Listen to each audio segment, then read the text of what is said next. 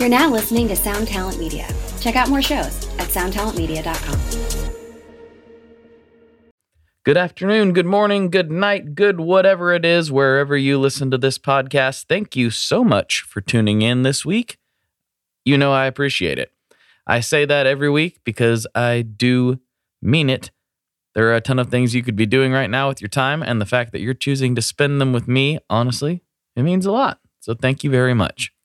And with respect to that time, I don't have too much to plug at the top of this little episode here. Well, it's not little. It's actually, slightly longer than normal, but it's a really good episode, and I've been wanting to get this one to you for a long time. So I will keep the plugging to a minimum, like I said, and keep it to a simple message of, if you're planning on buying any gear, please consider using the affiliate links we have attached to this podcast.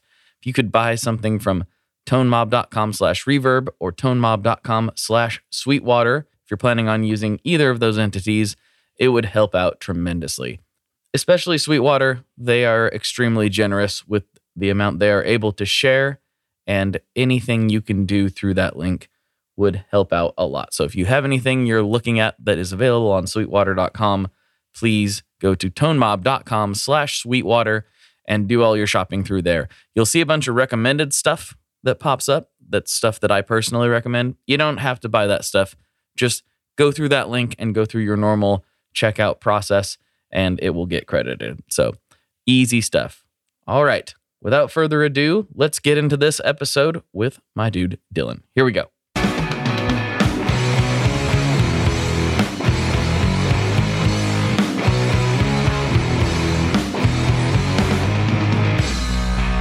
Hello, everyone. Welcome back to another episode of the Tone Mob Podcast, the show about guitar stuff, occasionally, sometimes. I'm your host, Blake Weiland, and with me today, I have Dylan McKerchie from Dylan Pickups and Dylan Talks Tone. What's going on, dude? Hey, man. Been looking forward to this. Yeah, me too. This is long overdue. We should have done this a long time ago.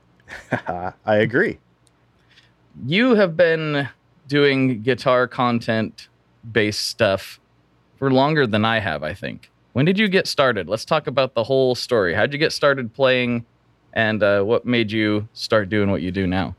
Well, I started playing when I was 6 years old, something like that. My dad is a jazz guitarist, and we had a guitar store when I was a little kid. Mm-hmm.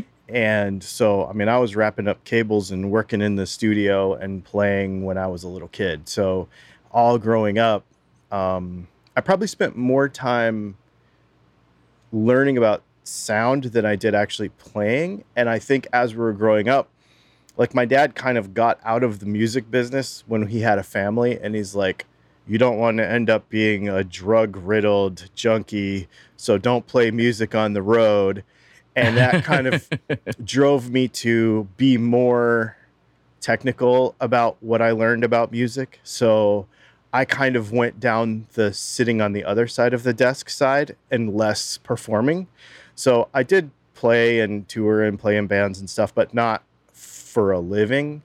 I actually have a crazy story. I started my first business when I was 17, and this is my 9th business. I've started them and sold them and started them and passed them on and stuff. And my living before this was I was in the power sports industry designing dirt bike parts. Okay. And I got hurt real bad. I broke my back in 4 places, 3 ribs, shoulder blade. They gave me a 3% chance to walk. So I'm super grateful to even be here. And not long after that, I started a cell phone repair company. That was a whole other thing. I sold that. But a buddy of mine from the dirt bike industry called me one day, and he's like, hey, I'm making guitar parts, wiring kits and stuff. And he said, there's a guitar company that needs pickups, and what do you think about making them? And I had dabbled in it a lot, dabbled in that stuff a lot. I'd built some wah pedals. I'd done some other stuff. And I was like, yeah, let me give it a shot. So I made him a set, and he loved them. And then he bought stuff for me for a few years. And then that was probably in maybe 2012, something like that. And I knew right away, because 2012 YouTube was just starting to do a thing. And in my previous business, that was all e-commerce, but that was before YouTube was invented. And so I knew we had to do something. So I started the YouTube channel. I think we've been doing it almost 7 years, and almost as long as making pickups, knowing that those two things, the content creation and the product together, would work. And so that's kind of how it all started. And at first we were building parts for like other guitar builders. Like I would build, if you needed 5 sets of something for, a guitar or whatever, that you were building, I would make those for you. But 99% of the time it turned into retail. And then of course now it's 90% retail. Mm-hmm. Yeah, you had a really good insight into the fact that content is going to be an extremely important part of your business in a way that I don't think very many people, even right now, still understand, which is kind of amazing considering everything that's happened in the internet age. I still run into people constantly that have consumer-facing brands that don't understand that is a key piece of the puzzle. And it doesn't all have to be the same. Doesn't always have to be the owner, but you do need to have content as some portion of what you do if you are a consumer-facing company, to me. And I think Earthquaker Devices is kind of a good, example of that, because Jamie and Julie aren't in every video. They're not in most of the videos, but they still have content as part of their strategy. Did you see that in other industries that you'd worked in, or what made you realize that's going to be an important piece of trying to make this thing go? I'm a car guy. Mm-hmm. Everybody thinks I'm a guitar nerd, but if I like guitars like this much, I like cars and motorcycles like this much. People don't realize that guitars are probably a small percentage of what occupies the time in my brain. And so I knew that watching how car companies were starting to utilize content but then also not just doing and watching other people. I didn't want to just do demos and push gear. Like I knew I wanted to help people, and I figured if I could, I don't want to say become an authority, because that sounds stupid, because that's not what it is. But it's like everybody knows that a better informed consumer is a better consumer, and they end up being a better customer and a more long-term customer. So I knew that, if we gave them something like some sort of knowledge, that they would love that and keep coming back. And I knew that. So partially it was a marketing strategy. Partially it was because I want to be nice and I want to do things for people. I have a theory, and it comes from all the way back in the dirt bike days, is that, and I've said this before, people that are familiar with my channel here have heard me say it, but is that a guitar player or anybody in any kind of hobby, right? They only have a finite amount of money they can spend on that hobby per month. And that varies for people. Some people might only be able to spend $20 or $100 or whatever it is.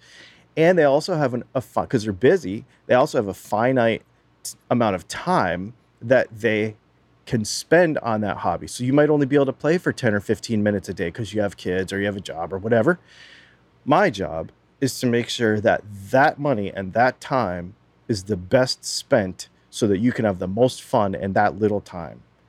So if I can, with my YouTube channel, make it to where you waste less money on stuff you don't need, buy the right stuff, make the right purchasing decisions, and gain knowledge for future. And then the products that we make are no nonsense, just better, then I've won. That's what I wanted. That was kind of the goal. Right. Yeah, that's a very similar approach that we've taken, with the Stringjoy stuff. It's just like, we want people to know, because for so long people have not talked about things in the way that Scott does. It's just kind of like, well, this is better. Why is it better? Because it is. Like, okay. What does that mean? And it feels like that industry or that sector of the industry is like one of the last pieces where that's acceptable. I think that's sort of went away in pedals. It sort of went away in pickups. And I say sort of because there's always outliers. But I think in general, people kind of know like Mojo isn't really real, even though it kind of feels like it when you play a real great vintage thing, but it's not really real. It's just kind of something we project. And I'm not saying I don't fall, I shouldn't say victim because I enjoy it, but that's not like I don't like old, cool things, just because they're old and cool. That's fine. But I kind of know that there's not magical fairy dust in most things. And I think most people who watch your channel or listen to this podcast know that too, It's funny you bring that up. We were talking about this last night on our live stream. The title of last night's live stream was like making guitar playing fun again. And the whole premise behind that was the downfall to my channel being 800 videos in or whatever is we've gotten so nerdy, right? that it's like, why do you play guitar in the first place? Is it like to be right when you talk about it with your friends or on the internet, or is it to actually like create stuff and like be a musician and enjoy and create and share? Like I almost feel like I want to kind of switch it up and like, let's put some personality into this and have some fun and kind of get away from like, this is how a capacitor works. You know what I mean? Like, I'm just kind of tired of that. No, it's a really good point. And I realized early this year, and I've talked about this so many times on the podcast, people are probably getting sick of it, but I realized that I'm sitting here just absolutely, completely, totally spoiled with a place to create, more gear than I know what to do with. And it just had become a thing where I wasn't doing what I felt like I should be doing. Like I've said on the podcast before, 14-year-old me would be so mad, be so upset. Like you have all this stuff and all you do is just like make a couple videos for YouTube with it. Like make songs, make music, do the thing that got you into this in the first place, which is why I made my record earlier this year. I was just like, I just need to make music to make music. It doesn't matter what gear I use. It doesn't matter. Just use whatever I'm feeling at the moment and see where it takes you and just make stuff. And so now I'm just finally back in the mode of just making stuff. And I want more people to get there because as much as I do enjoy the gear side of it, just making music is what the whole point of any of this stuff is. It's the whole point. Yeah. I'm making a shift kind of with my channel where I want to inject more of my personality and more of our lifestyle, because our lifestyle is very, very unique, which we can get into in a minute, but it's very, very unique. Our circumstances are very, very unique, and I did it on purpose. Mm-hmm. And so I want to share that and make that part of the creative process. The other thing is I want to share other people's stories. So we're going to start doing some stuff like, sort of like what we did with String Joy, where we went and we heard Scott's story and we like did a whole tour of the shop and all that kind of stuff. And we put that on the channel. We just did one with Runway Audio in Nashville last week. Mm-hmm. That video comes out this coming Monday. Probably by the time you hear this, it'll already be up. And I think we're going to do something with McPherson Guitars next month. Like I want to share, and I don't care if it's another pickup builder. I have no competitive, I don't care about that stuff. Like if it's another pickup builder, a pedal builder, like I want to show other people's technical feats and creations and stuff. And work in some more of our lifestyle and stuff and make it less about capacitors and pots and more about the creative process. And like when you interview a musician, what I'm going to try to do, like when I interview a musician is like, so what pedal are you using today? I don't care about that. I'm like, if there's 5 guitars on the wall, it's kind of the same thing, but different. If there's 5 guitars on the wall, why do you pick that one up every time? Like, what is the inspiration? Like what move, you know what I mean? Like more of the feelings of the thing. Like that's what I want to get into. 'Cause you choose the gear based on a feeling. What's the feeling? Like not what's the transistor in the pedal, like what's the feeling that gives you? Like how does that work? You know, like I think it's more interesting. Yeah. Yeah. I mean, it goes back to like, that is why we got into it in the first place. Exactly. That is why we do all this stuff. It wasn't because of the orange drop capacitor. It had nothing to do with that. Right. Yeah. It just didn't. We got there eventually, and some of this stuff matters, but I think making gear about music and not music about gear is a challenge that all of us who are nerdy about things kind of face. It's Right. it's not a bad thing to be into it. It's not bad to care about this stuff. That's why you and I have jobs, but it is something we need to recognize what the purpose really is. So I'm going to be interested to see how your channel shifts in that way. That's really cool. It has been interesting because we've already started to inject stuff into it, and I've already taken a hit viewer wise because people expect this nerddom, and like it's not always that anymore. But I don't want to say I don't care, but I kind of don't care. Like I want to share what I want to share and make the move.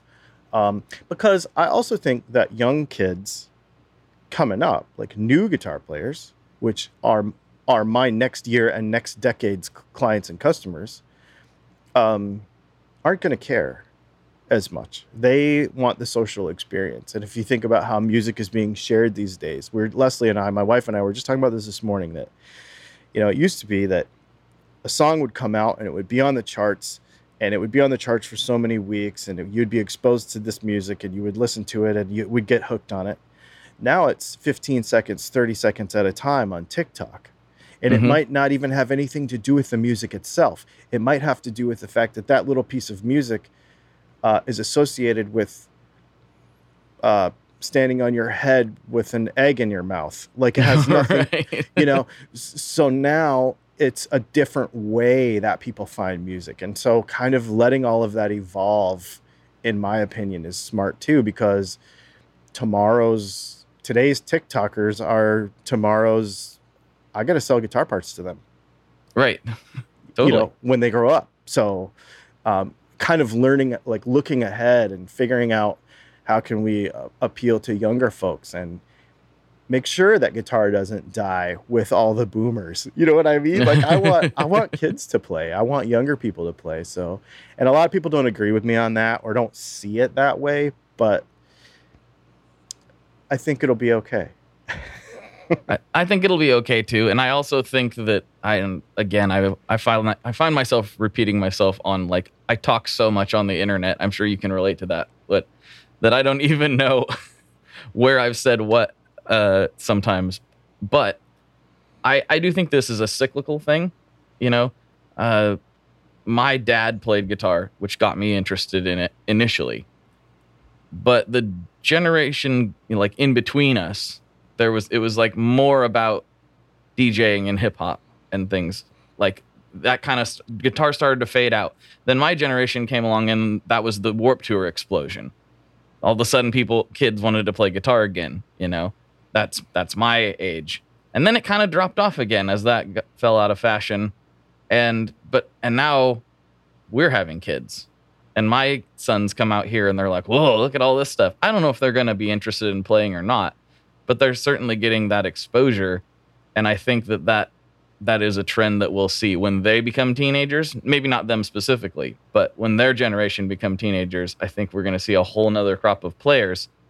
And we have to learn how to, us being the old guys, we have to learn how to communicate with them in a way that actually resonates if we want to continue doing what we're doing. So I think that's really a good thing to be paying attention to. And I know we have a lot of builders that listen to this podcast. So, be thinking about that. If you want to keep selling pedals, if you want to keep selling whatever it is, be thinking about these things a little bit.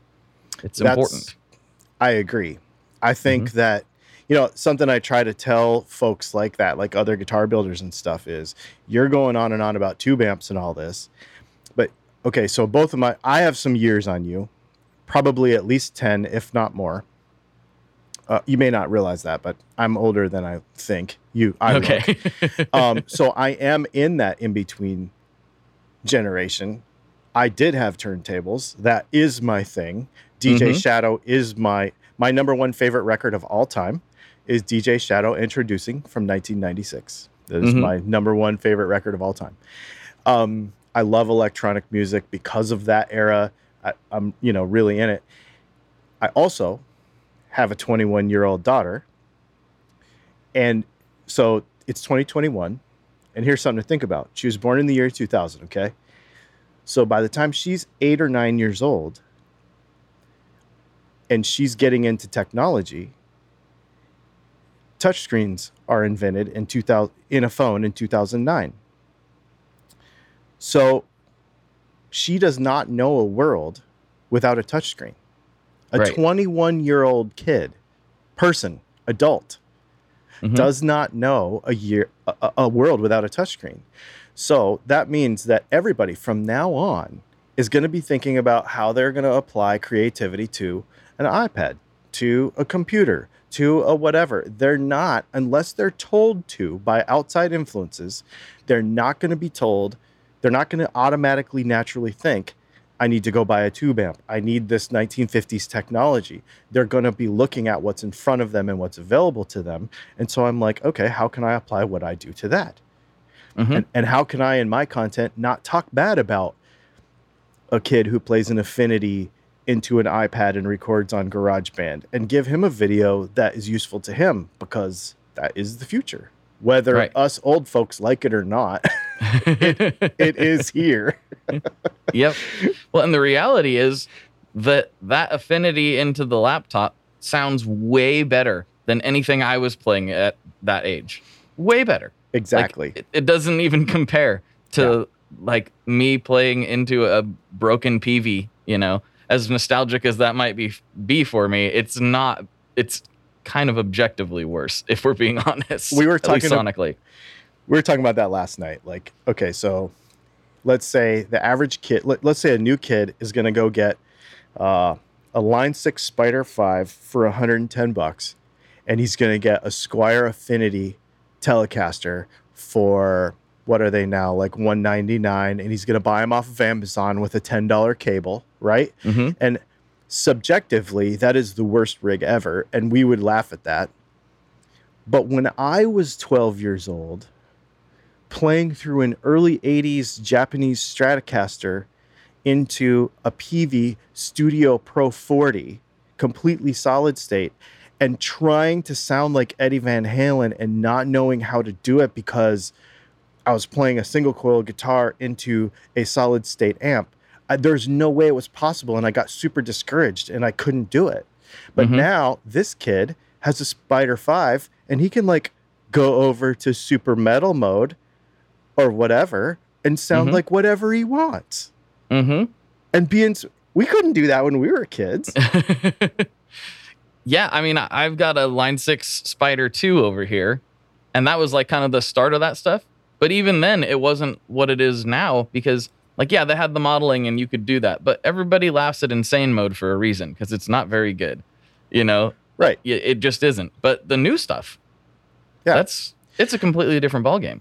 It really is. And to a kid, it is amazing because he can just sound huge. It doesn't even have to be good. He can just be like, oh my gosh, I sound so metal right now. Right. Like, and then he's inspired, and then he goes and picks up another record, and he goes and learns another song. Like, to me, that's what matters. I always say there's no bad gear really anymore. It's like, it might not be for you, but it's for somebody. Like that was marketed for somebody. It wasn't marketed for you. That doesn't make it bad. Like there is very little bad gear anymore. It's very true. It's very true. There's things that may not work in particular circumstances, but by and large, even the most affordable stuff is pretty good. Look at the Boss Katana. Everybody that's played one is like, that is a good amp. Yes. It just is. Does it have the mojo? I mean, I'm sitting here, I've got tube amps and all the stuff. I love all that stuff, and I'm never not going to love that stuff. But you have to appreciate where things are these days, especially for someone like you that's traveling in a motorhome.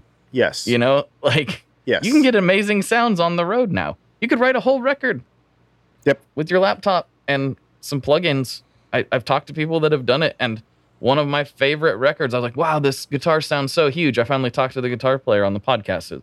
It's from a band called If I Die First. He's like, oh yeah, that was all in the box. Even the drums were programmed. Wow. I kind of was like, huh. Yeah. Well, fine then. Yeah. Because I really like that record, and the guitars sound amazing. All plugins.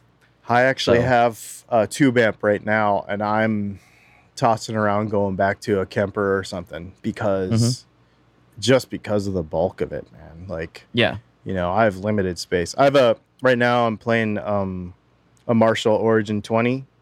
And the only reason I got that is because it has a DI. I never used the speaker. Right. Because we can't, because there's a motorhome right there and right there and right there and right there. So I can't really play, but DI I can play wide open into headphones, and I get pretty good sounds with it. So I'm going to probably go back to something else. It makes me wonder sometimes, because I'm obviously ridiculously spoiled, as we said before. But I built this whole shed because I became a huge gear junkie, and I couldn't crank my tube amps in my bedroom. But like the Helix hadn't been released yet. Like it was just before all that stuff. It was like I started building this place in like 2014, somewhere in that ballpark. So at that time, a lot of the really great modeling that's out now wasn't quite as widely available or known about as it is right now.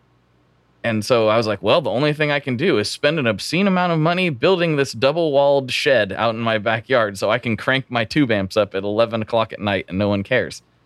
But had that stuff existed, I just waited a year, there's a good chance that I wouldn't have done that. I'm not saying that's a good thing, because I love it out here.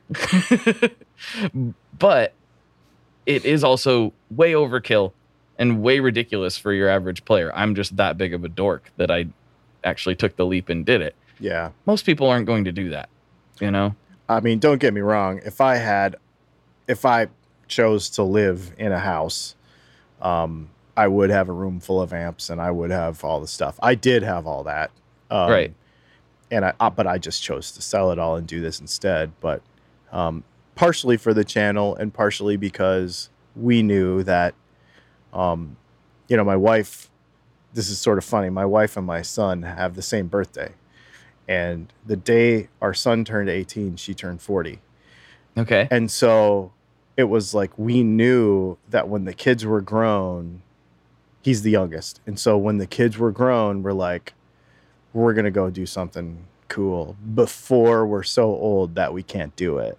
Mm-hmm. So for like the last 5 years, we've been planning and minimizing and planning and minimizing to a point where we could just sell everything. And now we're running everything from here.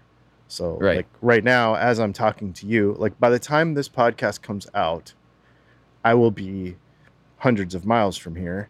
Right now, I'm in Mount Vernon, Illinois, of all places. It's okay. I don't even know where that is. It's at the southern tip of Illinois, just above Kentucky. And the only reason we stopped here is just because it was like, we go like 250 to 300 miles a week. Mm-hmm. And it was just a place to stop. Right. And so I made pickups all week and made videos all week. And my wife works full time still. So she works from a computer. So we just do our job. And then tomorrow we will leave here and go another 250 or 300 miles, I think, to Peoria, Illinois. And we're working our way up through. I'm going to go to Wisconsin, and then we're going to go see the guys at McPherson. Cool. So, very cool. Yeah. I want to see their carbon fiber shop. I have a McPherson Sable, so I want to see their shop, and I want to see their wood shop too.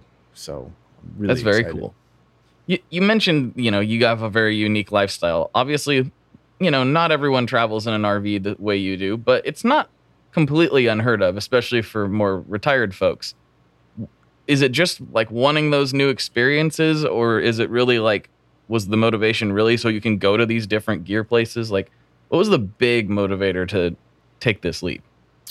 So I would say the first, I'll just give you an example. My wife and I have been together since 2012, 13. And we bought a car that spring.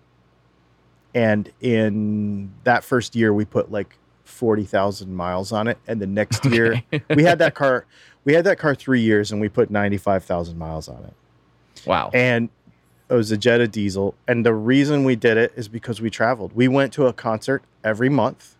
That was like literally a goal. We went to a concert every month and we went somewhere every other weekend, at least once a month. We did a road trip and we would do probably 1,000 miles a weekend.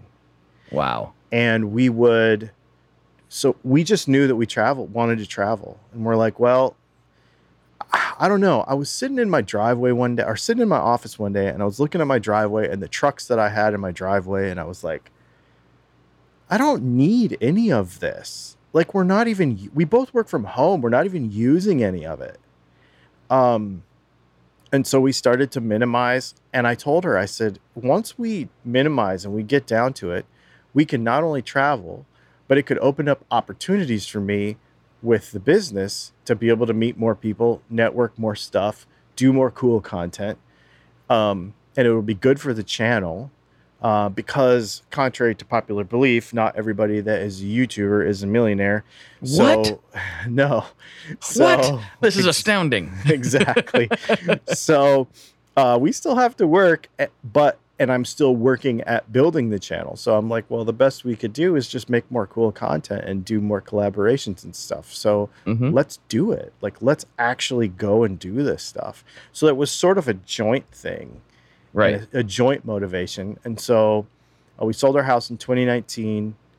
February 29th of 2020, we bought this and moved into it right at the beginning of COVID, which totally like screwed up my entire plans because you couldn't really collaborate with anybody or do any shop tours or anything for the first year, basically. So that kind of got screwed up a little bit. But it allowed us time to get into a groove. You know, now we've been living in it for a year and a half. And we've got a pretty good groove. Yeah. So I think now that things are looking more optimistic, or at least I'm seeing them that way, now we're going to start doing some cool stuff. Nice. Yeah, you and we have different wiring. I have a 1994 Chevy pickup that I've had since I was a teenager, and it has 93,000 miles on it. Oh, wow. I used to drive a fair bit when I was commuting to work because it was basically, I was far away from my house as you could be on the other side of Portland and still be in Portland. It was ridiculous. I had to cut through the heart of everything. But now that I've been working from home for the last 4 years or so, I'm like, I don't hardly drive at all. And I'm not a road tripper. Everyone in my family is. My wife's like, I want to go on a road trip. And we did like a 4.5 hour road trip here a few years ago. And I was just like, I forgot I really don't like this. I'm the only one that I know that my dad was trying to talk me into going on a road trip. I'm like, can we just fly there and see the thing? I don't know. I'm really weird like that. I realize that I'm weird. I'm the only one I know that is that way. Most people seem to like road trips. It's just not. I love traveling. I love seeing new things, but I want to get there as fast as possible. The cool thing now is we take our house, so I don't have to use anybody's bathroom, and I don't have to sleep in anybody's bed, or I don't have to do anything like that. I can eat my own food. I don't have to eat gas station food, right? Like, that's pretty awesome. And we tow a Jeep Wrangler behind us. So when we get there, then we can go and explore, like, and it's a different way to do the same thing in shorter stints, and it's way fun. You do see a lot more stuff that way. Yes, you see a ton more than you would if you just buzzed over everything. And you know, the flyover states, contrary to popular belief, I've been to a few of them now. They actually have some cool stuff. Everybody, you should check them out. They shouldn't be flyovers, most of them. I don't think they've got cool things in them. But you're experiencing that firsthand, and that's cool. You are the only YouTuber. I know you do other things too, but you're the only YouTuber I know that is traveling. Are you doing? I feel like I remember you talking about you also have a more travel-based channel outside of the guitar one. Is that correct, or do you just do special episodes on your normal channel? I can't remember how you do that. So we have another channel. my wife and I together, that is more of the motorhome specific content. And because we started this as beginners, like we'd never done it before. So I just tried to document as much of it as possible and still do. That video, that channel only gets maybe a couple videos a month because we used to shoot a video for each channel every week. But I decided that doing it was dividing my attention too much. Right. And so it was financially and better for the entire brand if I just concentrate on Dylan Talks Tone. But we put a couple of videos up over there a week or a month and on the other channel. And the way we're incorporating some of what we're doing into this channel, into the Dylan Talks Tone channel, is by traveling to a place that is guitar related and talking about it and sharing it. And so that people kind of know what we're up to. The other thing is that I am also probably the only guitar gear builder living in a motorhome and making parts and shipping parts from here every day. So like one of the things we do is, and I know that this is a podcast and people aren't seeing it, but we like every set of pickups that we ship. So this one says handmade in Mount Vernon, Illinois. Well, next week it's going to say something different. So you're going to order pickups and you're going to get one of those in there and you're going to know where it was made, but it might be some random place because we're always on the move. So I know that I'm the only person doing that too. So I wanted to kind of, my buddy Anthony at Lucky Dog Guitars in Tennessee, he's like, dude, nobody knows this. You need to start telling people because it's weird and special and cool. He's like, talk about that. So I've started talking about it more. Yeah. No, I think that's a really interesting angle just because, like you said, most people aren't doing that, you know? Which reminds me, pickup specifically, I'm going to be getting a winder here pretty soon. It won't be here forever, but Ken from Roadhouse Pickups, he hasn't been winding in years and years. And he heard me talking about pickups with somebody and he hit me up and was just like, hey, you know anybody who would want to learn how to wind pickups? I was like, maybe me. So that's going to be happening pretty soon. I don't know that much about it at all, but I do know that he made some of my very favorite pickups that are in my Roni Oceana. So I'm excited to learn that process. Like, how did you get into doing that, like, for yourself? How did that transition? I know you started with your buddy, but eventually you're pretty much selling them direct, like you said, 90% of the time. Yeah, so I started making them for other guitar brands, you know, like short run stuff. Basically, we didn't have any MOQ. So like if a small guitar builder, even to this day, if a small guitar builder calls me and says, look, I only make 20 guitars a year, you know what I mean? Like, but I want my own kind of design, blah, blah, blah. I will work with you to do that. And Seymour Duncan won't take the time to do that. You know what I mean? Right. It's just kind of a different thing. It doesn't make any sense for them, right? Yeah. So that's how it started. And then when the YouTube channel started, I don't want to say to take off because we have grown very, very, very slowly. It's grown very slowly, but it's been very slow and steady and cool. And as the view count, not the subscriber count, because it's still pretty low for how long we've been doing it, but as the view count continued to grow, we started selling more retail. And now the DylanTalksTone.com, the website that we sell through, our e-commerce site, is every day. I mean, we sell pickups every day. Wow.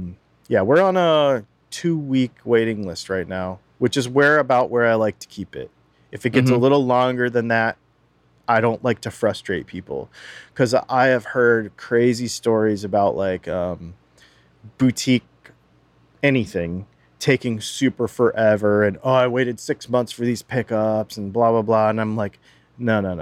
Like if I can't make it in 2 weeks, 3 tops, I will tell you and we will figure something else out. Like I don't want you to be frustrated with me. I think that's the biggest thing and most regular complaint I see about the quote unquote boutique guitar or anything. And I'm always astounded when it's just like, all you have to do most of the time is just tell them what's going on. And most people are like, okay. Yep. Almost every time. You run into problems when you're like, ooh, I'm running behind, can't get this part, can't get whatever. I'll just lay low here for a little bit, and hopefully I can just get it out as soon as I can. Like, no, you got to communicate with your people. And, in this day and age, I mean, between everything that I'm doing, both with the podcasts and with the companies I work with, I'm answering 100 messages a day, probably. Yeah. Like, no exaggeration. Whether it's a DM to myself, something with my text chat, like I'm easily answering 100 messages a day on average. So I don't have a lot of sympathy for builders who are like, oh, I just couldn't get to it. It's like, you can.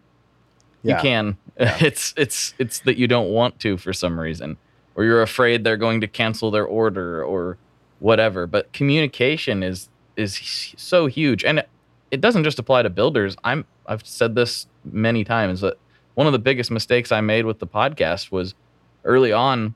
I was putting out episodes really consistently, and then I was working my day job. I was working with clients. I was, I had a baby on the way. I was basically working 2.5 full-time jobs, and the podcast wasn't really profitable at that point. And so it had to take a back seat. But I kept thinking, I'll get to it this week. And then I couldn't. I'll get to it this week. And I couldn't. Next thing I know, 3 months went by and I didn't publish an episode. Who knows how many people just thought I was done and never came back. You know? I've heard from other listeners that did stick around, like, oh, we thought you were done.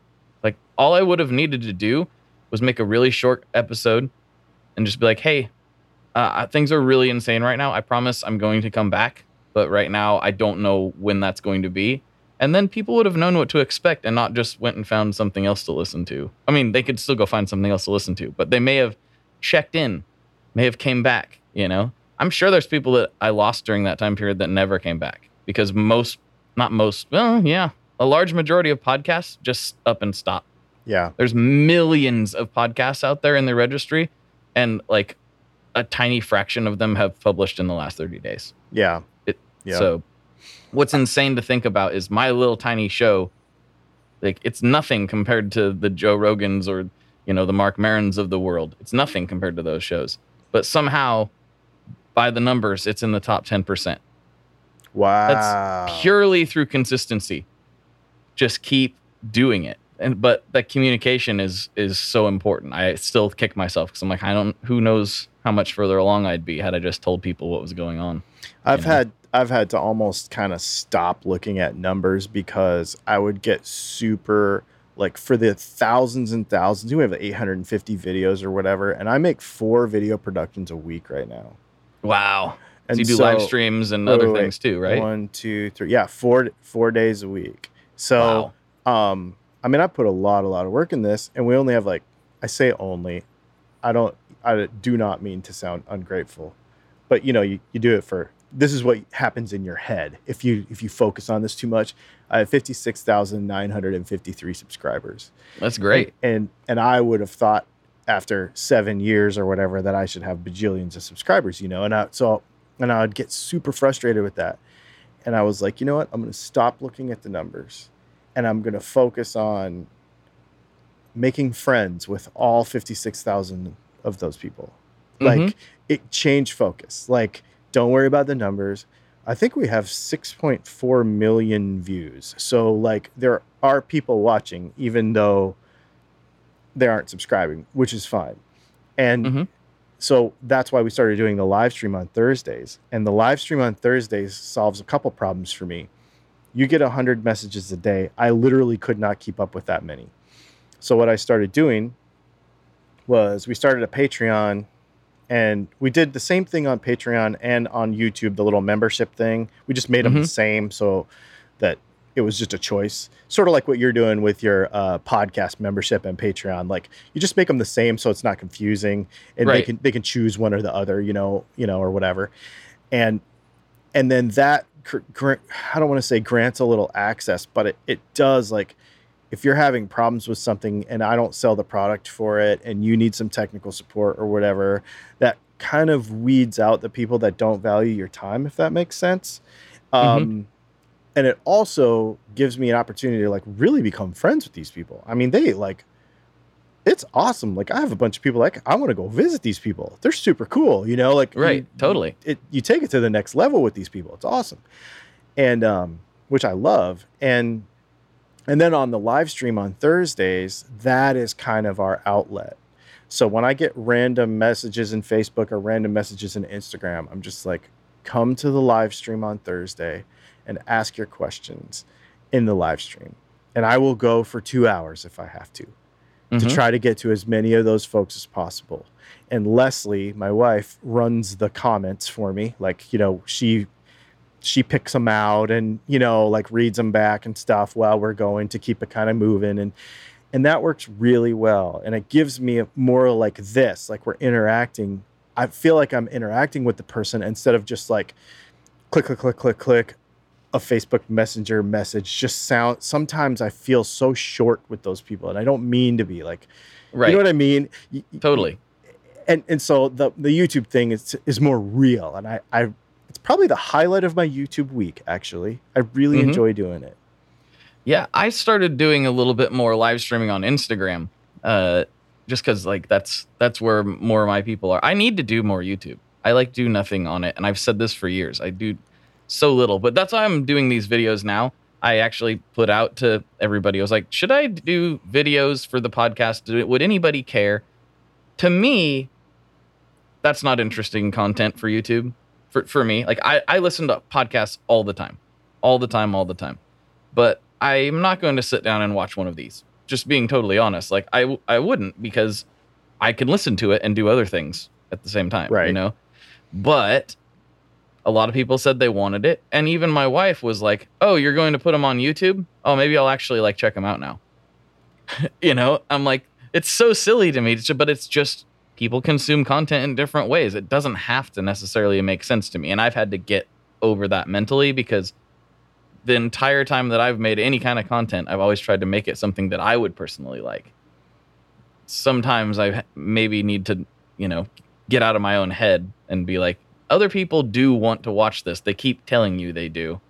So record some of these streams, you know, and put them out there and see what happens. So I've got 4 or 5 in the bag right now that I'm just, like, slowly editing as I have time. And I'm going to put them up on YouTube and see if the people really do want to watch a Zoom call. We'll see. It would blow your mind to know how many people want to watch me wind a pickup. Right. Well, that seems a lot more interesting to me. It is the most boring thing ever. I mean, you're just sitting there and your hand is going back and forth 1/4 of an inch for 7 minutes at a time or whatever. Like, there's, to me, because I do it all day, it's the most boring thing ever. And my wife says the same thing. She's like, somebody's going to want to see that, man. Like, so we've actually started putting little clips of it on TikTok and on Instagram. And, like, because new audience, you know, different from a different genre and a different demo and stuff. And I'm like, okay, maybe I should. And the same thing with the podcast. Like, I thought about starting a separate podcast. And so instead what we do is I strip the audio out of our live stream and I upload it. I just upload it to Anchor. So it's, like, super simple. I don't put a ton of time into it, and it gets a ton of listens. And I'm like, oh, okay. Like, okay. Maybe I should pay attention. Right. Yeah, that's, like, it's not always about us, right? Right. People like to, there are millions and millions of people who will sit around, and I don't mean this in a derogatory way, but this is just how I view it. They will sit around and watch people play video games. I will never do that. No.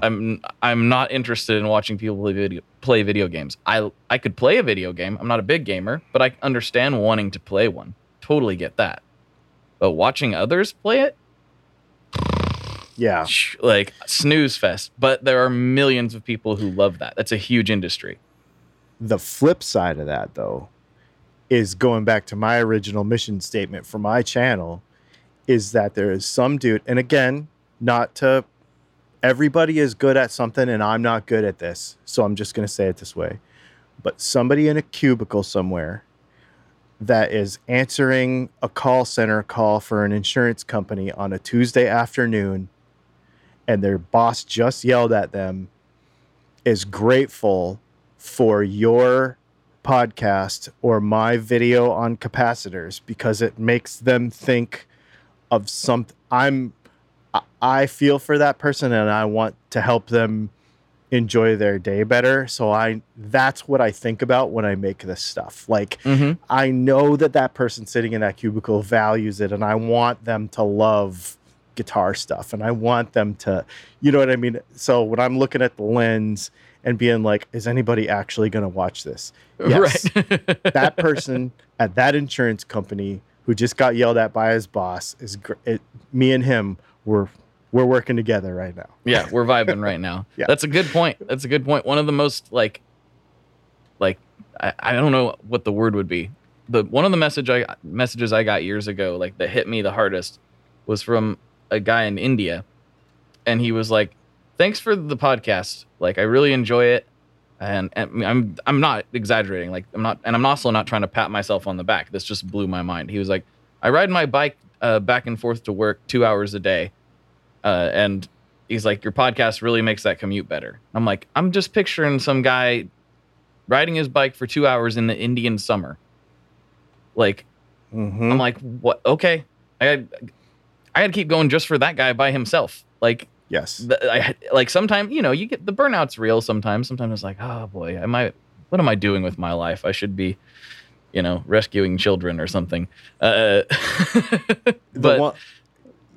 The ones that do it for me are like I just had one yesterday, and it was because of your videos, I was able to buy some tools and like adjust my own action for the first time, and it saved me $50. Or we've actually got a bunch of people that are learning to wind pickups. Like the video that just came out today, like an hour and a half ago, was basically a desk tour to show you all the little random part tools that I use to make pickups. I'm gonna have to check that out. Yeah, I was going to mention that to you since you've been a winder, because I'm opposite of a lot of people. There are no secrets with me. Like, I want you to know this stuff. Like, so I'm sharing everything, not wind counts and specs and stuff like that, but for like my brand and whatever. But like how to make all this stuff, and so like. To get an email and be like, because of your video, I took a fishing reel and made it into a winder, and I made my own pick. Like, that makes my day. Yeah, that's super cool. Yes. And I should also say, like, I hope I wasn't coming off as complainy earlier about my 100 messages. I actually talked about this with Kyle Gass on an episode a while back, and we were talking about attention, and he was saying, why do I pay attention to my Instagram comments? Why am I like diving into this at this stage in my career? He's like, is it going to make me more or less relevant? And, I said to him, well, the thing is, like, I might be kind of tired about talking about guitar pedals, even though I love guitar pedals. When you talk about the same thing all day, every day, at some point you want to talk about aliens or something else. Exactly. And so I said, but the second I stop getting messages about guitar stuff or about in general, the second that stops, I'm going to be like, whoa, what happened? Uh-oh. Like, you get used to a certain level of attention and you come to appreciate it. And then if you don't have it for some reason, then it feels weird. And that's what he said. He's like, oh yeah, when they stop commenting, that's when I'll care. I'm like, yeah, that is when we all care. You get used to a certain level of attention, and it's not that you have to have it to survive or anything, but us as creators, we like the feedback. It may get overwhelming at times, and we may be, maybe some of this sounded like I was complaining. I'm not complaining about it. I'm just talking about the reality of the day to day, and I'm feel very fortunate to be able to do this. So, that's the main thing. Even the angry people, like, again, going back to the person sitting in the cubicle, like, the guy that's super mad at me in the comments because he thinks I said the wrong thing about a capacitor, that's not me, man. His boss just yelled at him, and he needs that video so he can smile at the end of the day. Like, I don't even get bent about that stuff. Like, even all the negative stuff, because it's just, they had a bad day. They need some guitar stuff. Like, I don't know. I'm just such a positive person, and I'm more of a build it, go, go, go kind of person that I just hope that, and I'm not saying it never gets to me, but I want to be positive for those people for sure, Totally. One thing that helped me, I'm really lucky in that for whatever reason, probably because I'm not on YouTube that much, but I don't get a lot of negative stuff. Things poke through. The crazies come out once in a while and things happen. But most of the comments I get are positive or at least like constructive. And when a bad one comes through, I follow Gary Vaynerchuk, for anybody who doesn't know that. He's like this online social business guy. Same. Super smart. But he had a thing where he was like, what about your haters? Because he gets a lot of haters because he's pretty bold, and so that tends to attract some haters.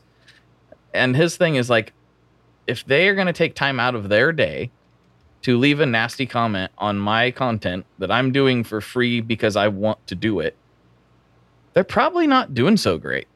They're probably in a bad place, mentally, or like you said, they had a bad day, or, they're just kind of angry in general. They're probably not doing that well. And you should like feel for them in that way. And I was like, oh, that's a lot healthier and a lot better and a lot more accurate way to view it than what I or most people would tend to do.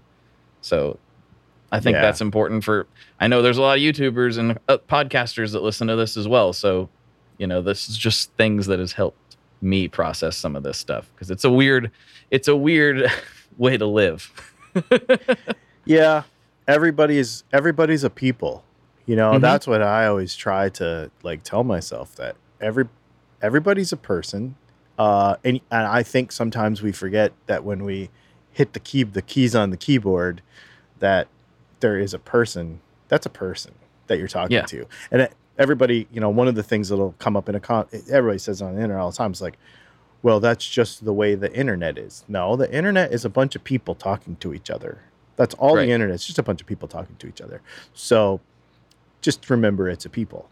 Like that's kind of the way I, So like I said, I'm not saying it doesn't ever get to me, because sometimes it does, but I just like creating so much that I don't really care. Like, I've almost kind of gotten to the point where if I'm in the mood to make a video about something, I'm just going to do it. Like, I know that this video that comes out next Friday, nobody's going to watch it, or whatever day, but I'm having fun making it. So, okay. And we say nobody's going to watch it, but what you just said reminds me of something I used to say on this podcast a long time ago that I haven't really brought up as much. But if you get 10 people, if you get one person, if you get one download, you get one stream. But, we tend to say like things like you just said, nobody's going to watch this. And I said, nobody's going to watch these, these things. That's not true though. You're right. When we say nobody, we mean that it's like, oh, this didn't do as well as it normally did.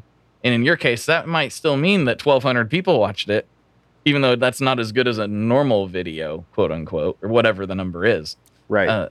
And sometimes I get in my head a little bit with, some of the things I say, because I look at the downloads and I look at like Spotify tells you how much the average completion time. None of the other platforms do that for some reason, but Spotify does. And I look at my total downloads and I look at the average completion time, which is over an hour, according to Spotify. And I'm like, oh, wow. It gets a little bit overwhelming sometimes, because it's like you said, every one of those is a person. And like, would I be comfortable standing in front of that many people and doing the same thing? I think I would at this point. But if I'd really let it get to me early on, I don't know that I would have been able to do it. Isn't that funny? It's so weird to think about. I mean, you're like 56,000 subscribers, and that's not PewDiePie, but it's a lot of people. It's a lot of people that went, click. I want more of this. I want to hear from this guy. It's a lot of people. 56,000 people is like 6 times the size of the town that I'm in right now. Right. Like when you really start to put 56,000 people is like the Arizona Cardinals stadium full. Mm-hmm. Or whatever. You know what I mean? Like when It's you start a lot. to really think about that, you're like, yeah, could you stand on the stage on the 50-yard line at the Arizona Cardinals stadium and look at all these people and be like, I don't have enough subscribers. Right, like, exactly.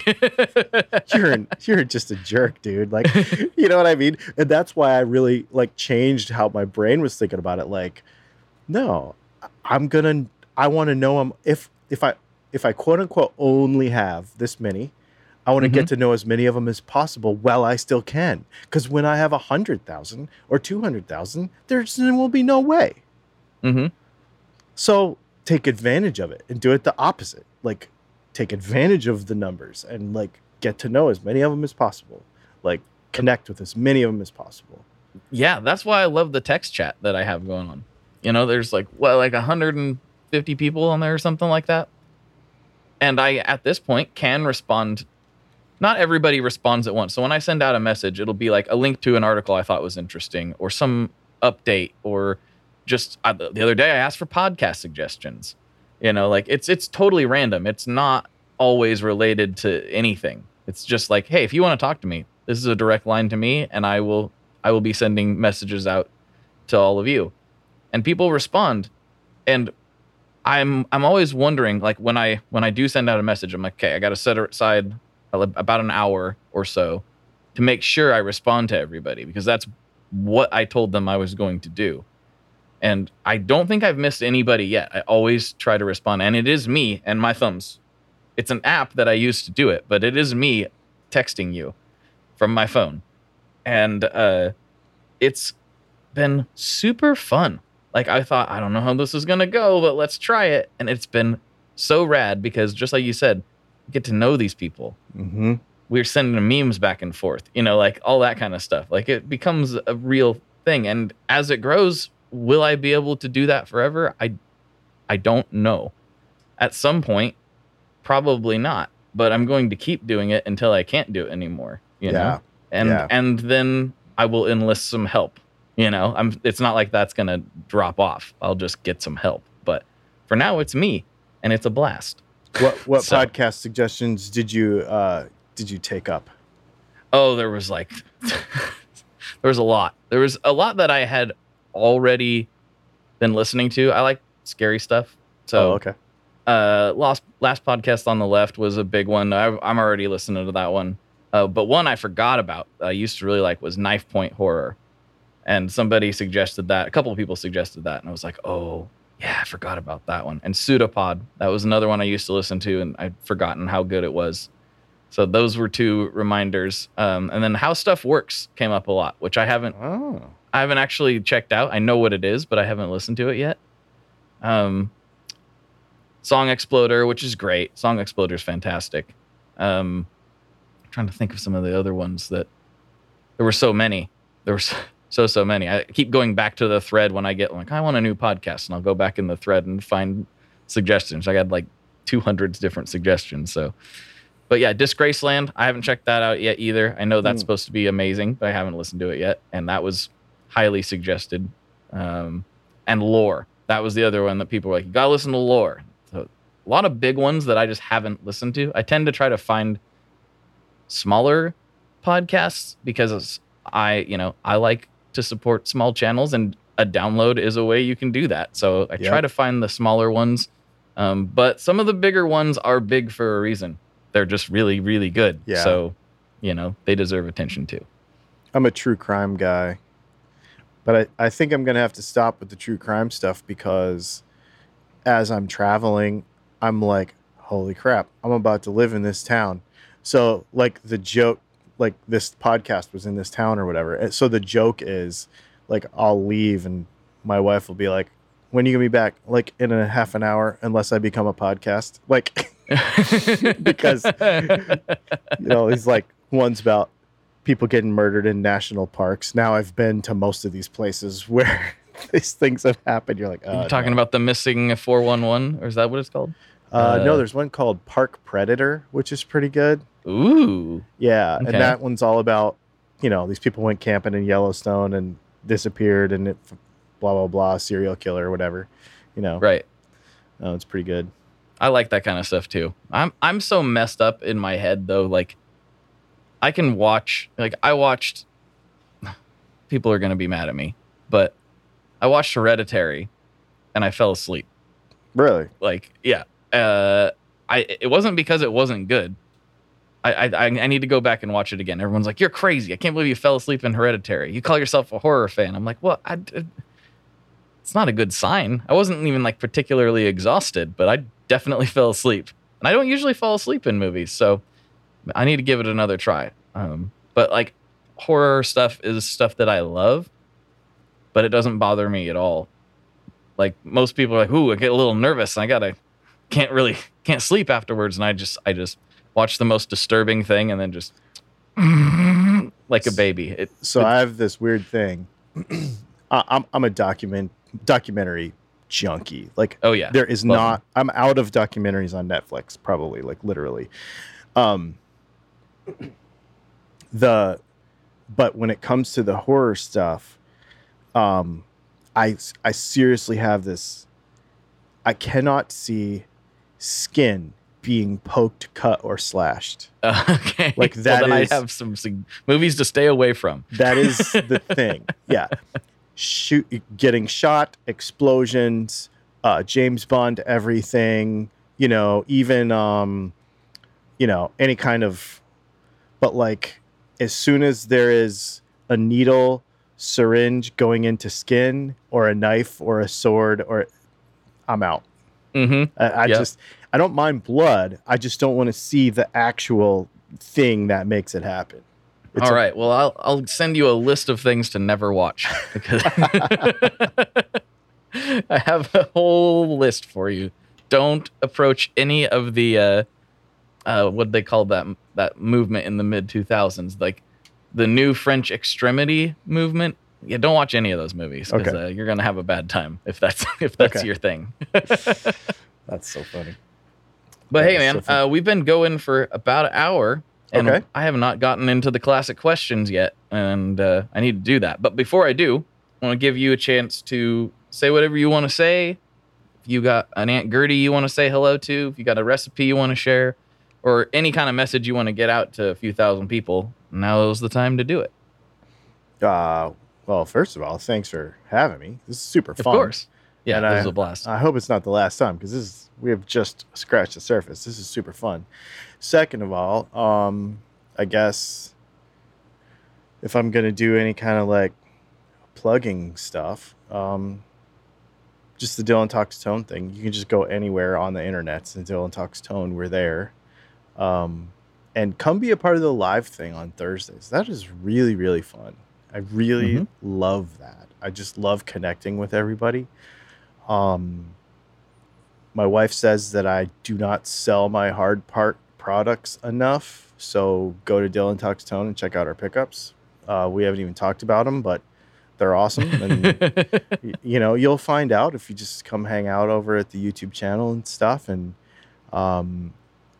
also, if you want to know anything else about what we're doing, ask in the comment.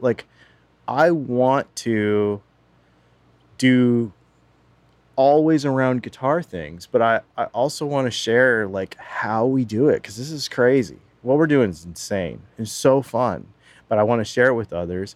And then the other thing too is, since you have an audience that contains folks that make things and are involved in music, let me know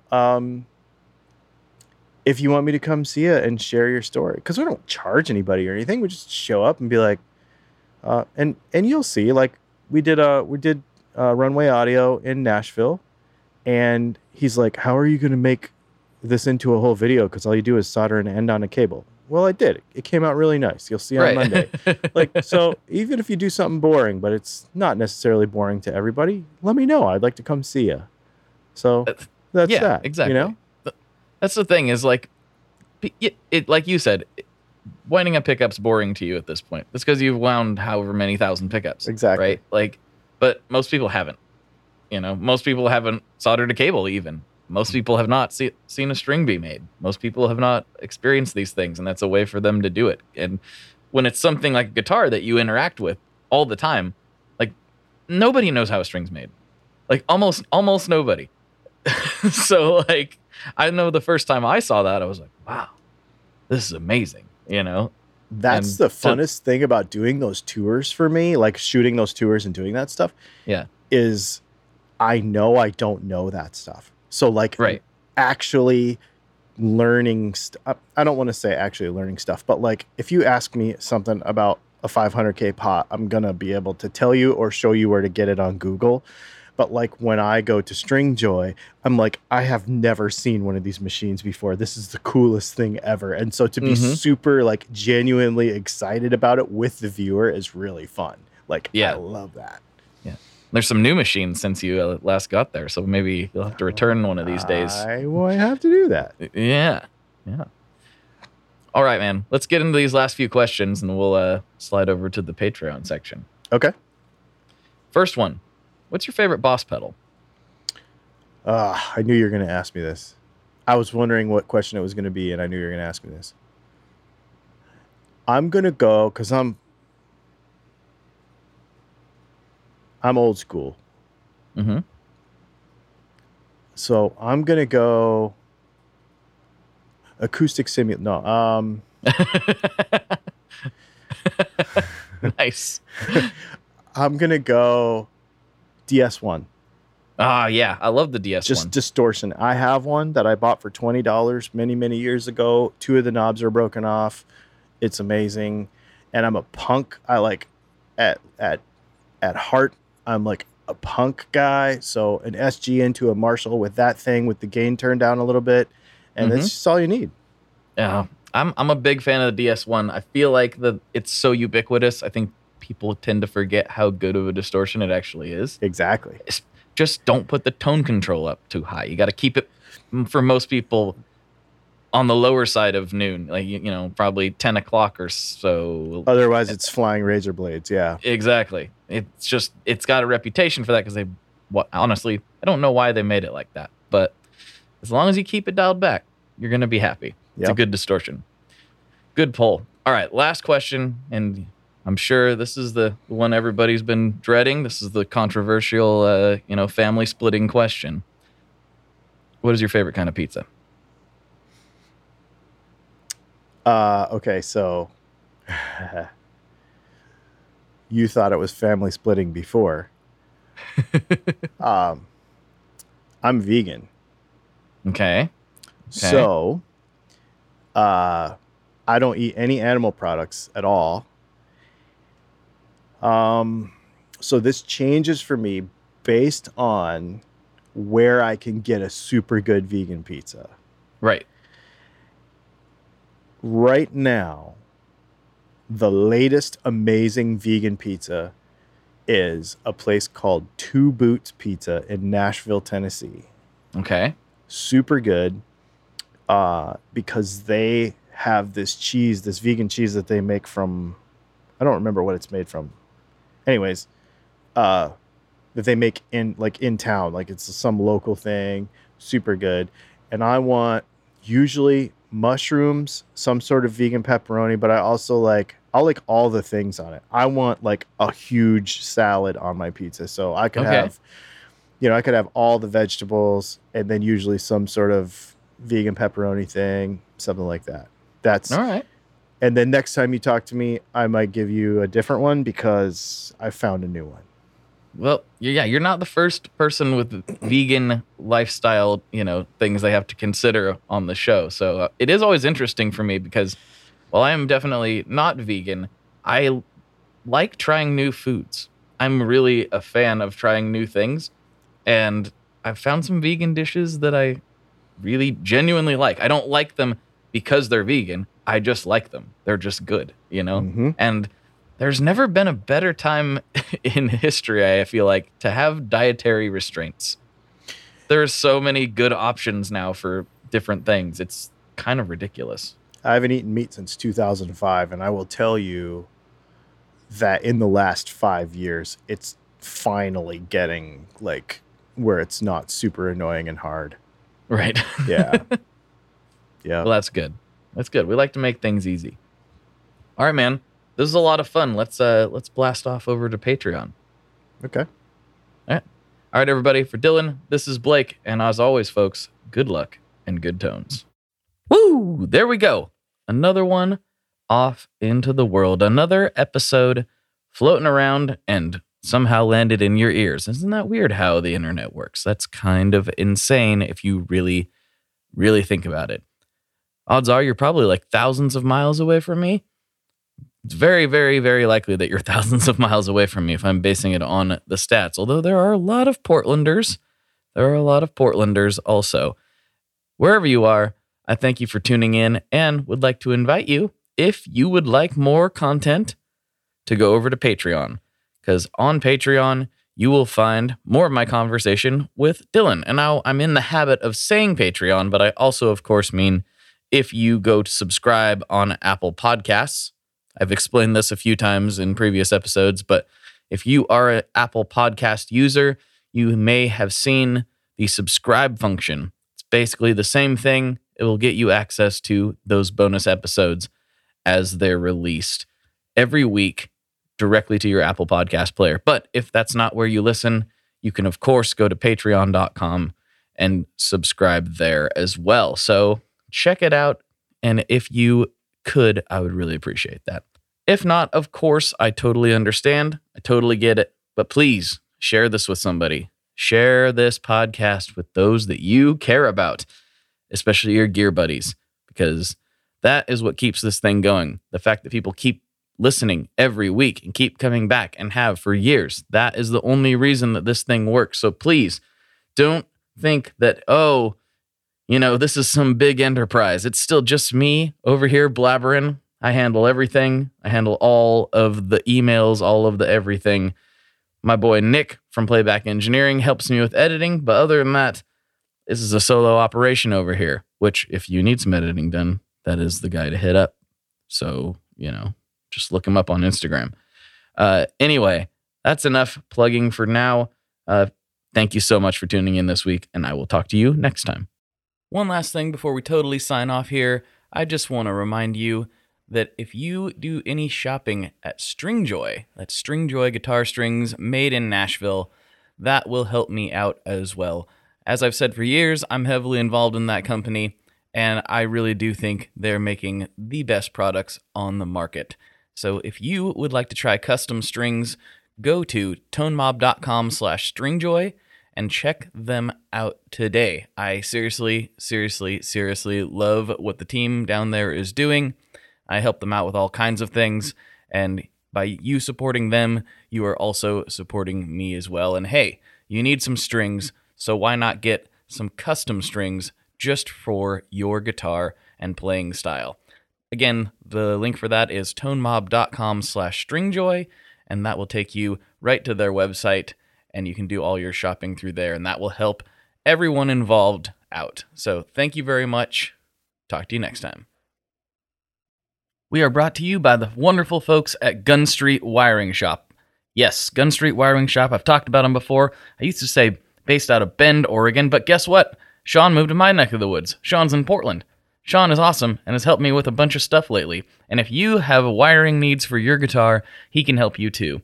If you want to get weird with it, he can get weird. If you just need to spruce things up a little bit, there's your guy. He takes all the guesswork out of doing your guitar wiring, and he makes it simple, and his customer service is top-notch, and I can't say enough good things about Gun Street as a company. I really respect Sean and what he's all about, and the product is top-notch. I've got 3 different guitars that now have Gun Street harnesses in them, and I could not be happier. So go to gunstreetwiringshop.com and check them out.